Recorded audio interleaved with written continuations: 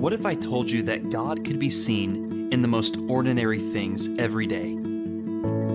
That if we just took a break from the busyness of our lives to just stop and look around, to consider the things that we encounter all the time and overlook, the lessons that we would learn from our children and in our homes, our families.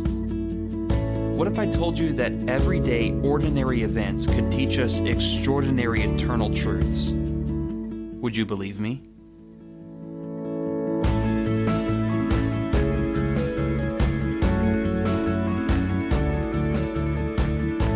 Welcome to the Set Your Mind Above podcast, where everyday, ordinary events teach us extraordinary eternal truths. I'm your host, BJ Sipe, and I'm so glad that you've tuned in today. I'm excited to share my life and my faith with you, and I sure hope that you'll do the same with me along the way. I've said it before, and I'll say it again. If you want an accurate representation of who you really are, just watch what your children do and say. Kids are like a sponge, soaking up everything that they see and hear, especially from their parents. I've seen it the most with my daughter since she's older, but I'm even starting to see it with my son as well. But let me give you a few instances to help you understand what I mean.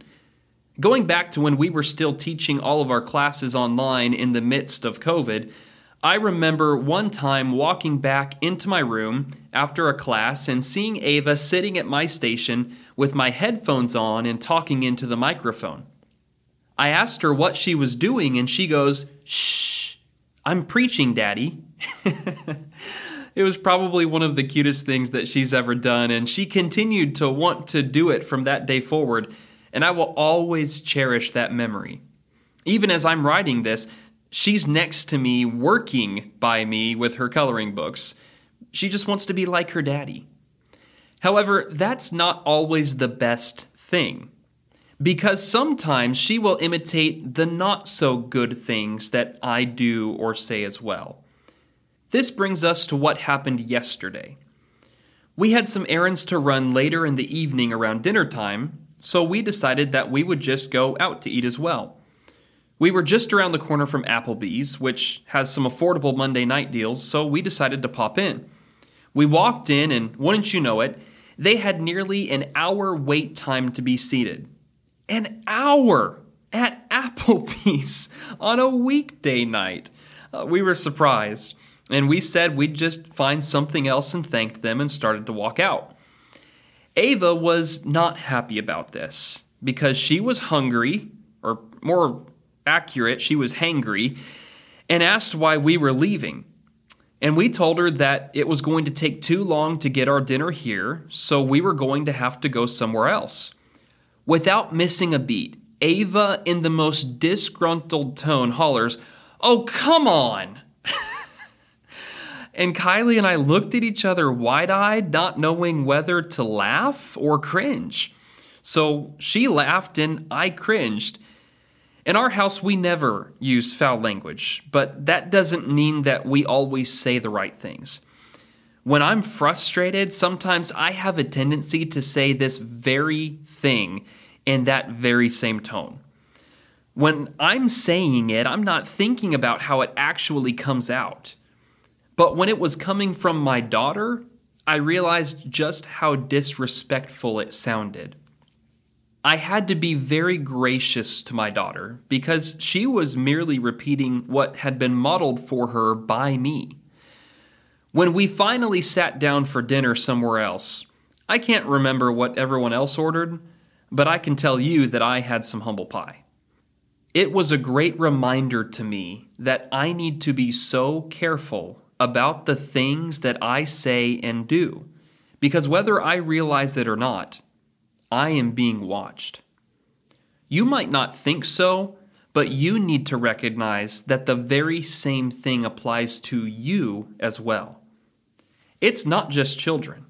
So even if you're not a parent, this applies to you because someone is always watching us.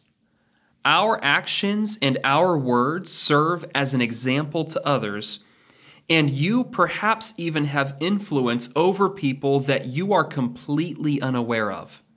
The question is this: are we an influence for good or an influence for evil?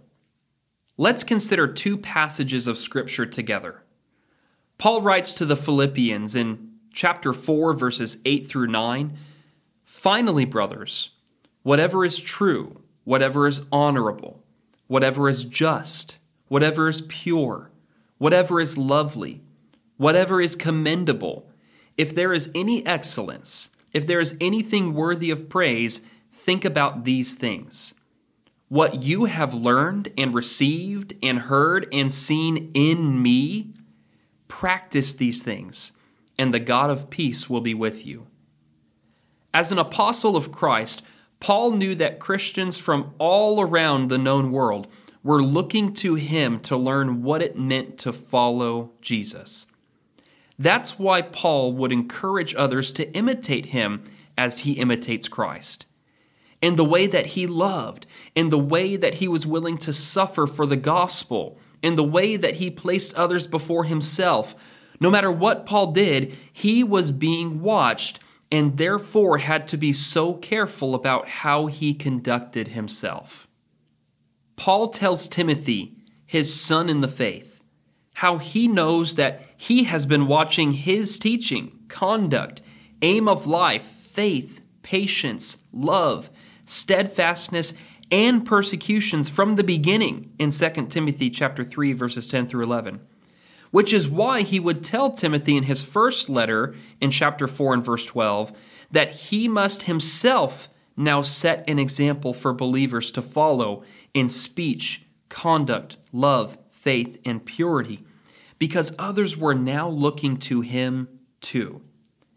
His influence had the power to establish one's faith, encourage a church, and edify a family. However, let's also consider one more passage, a warning in Matthew chapter 18, verses 5 through 6, where Jesus teaches, "Whoever receives one such child in my name receives me. But whoever causes one of these little ones who believe in me to sin, it would be better for him to have a great millstone fastened around his neck and to be drowned in the depths of the sea."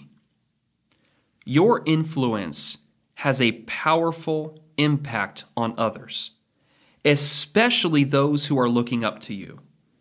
We have to ask ourselves this question: what kind of an example am I setting? If people followed and imitated how I talk, would they be better or worse off for it? If people imitated my habits, or my prayer life, or how I read the Word, or how I treated those I am to be in submission to, would they be closer or further from God? I have seen the influence of some that they have on others distract someone's faith, divide churches, and destroy families.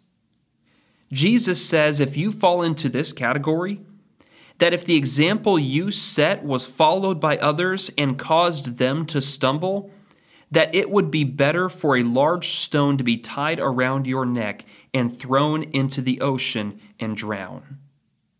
That's some strong language from our Lord to get us to realize how seriously we must take these things. Make no mistake, someone is always watching you. So what kind of an example are you setting? May God help us all to take a step back, to reflect on this, and to dedicate ourselves to being the kind of people that will help bring others closer to God by all the things that we do and say. Thank you so much for listening to today's episode. Tune in Tuesdays through Fridays as a new podcast episode will be uploaded each day. Also, be sure to follow the Facebook page for the Set Your Mind Above podcast for future announcements and weekly video sessions that are uploaded on Saturdays. As you have the opportunity, share these thoughts with your friends and family and share with me what important lessons you are learning from everyday, ordinary events. Until next time, know that I love you, that God loves you, and may we all each and every day set our minds above.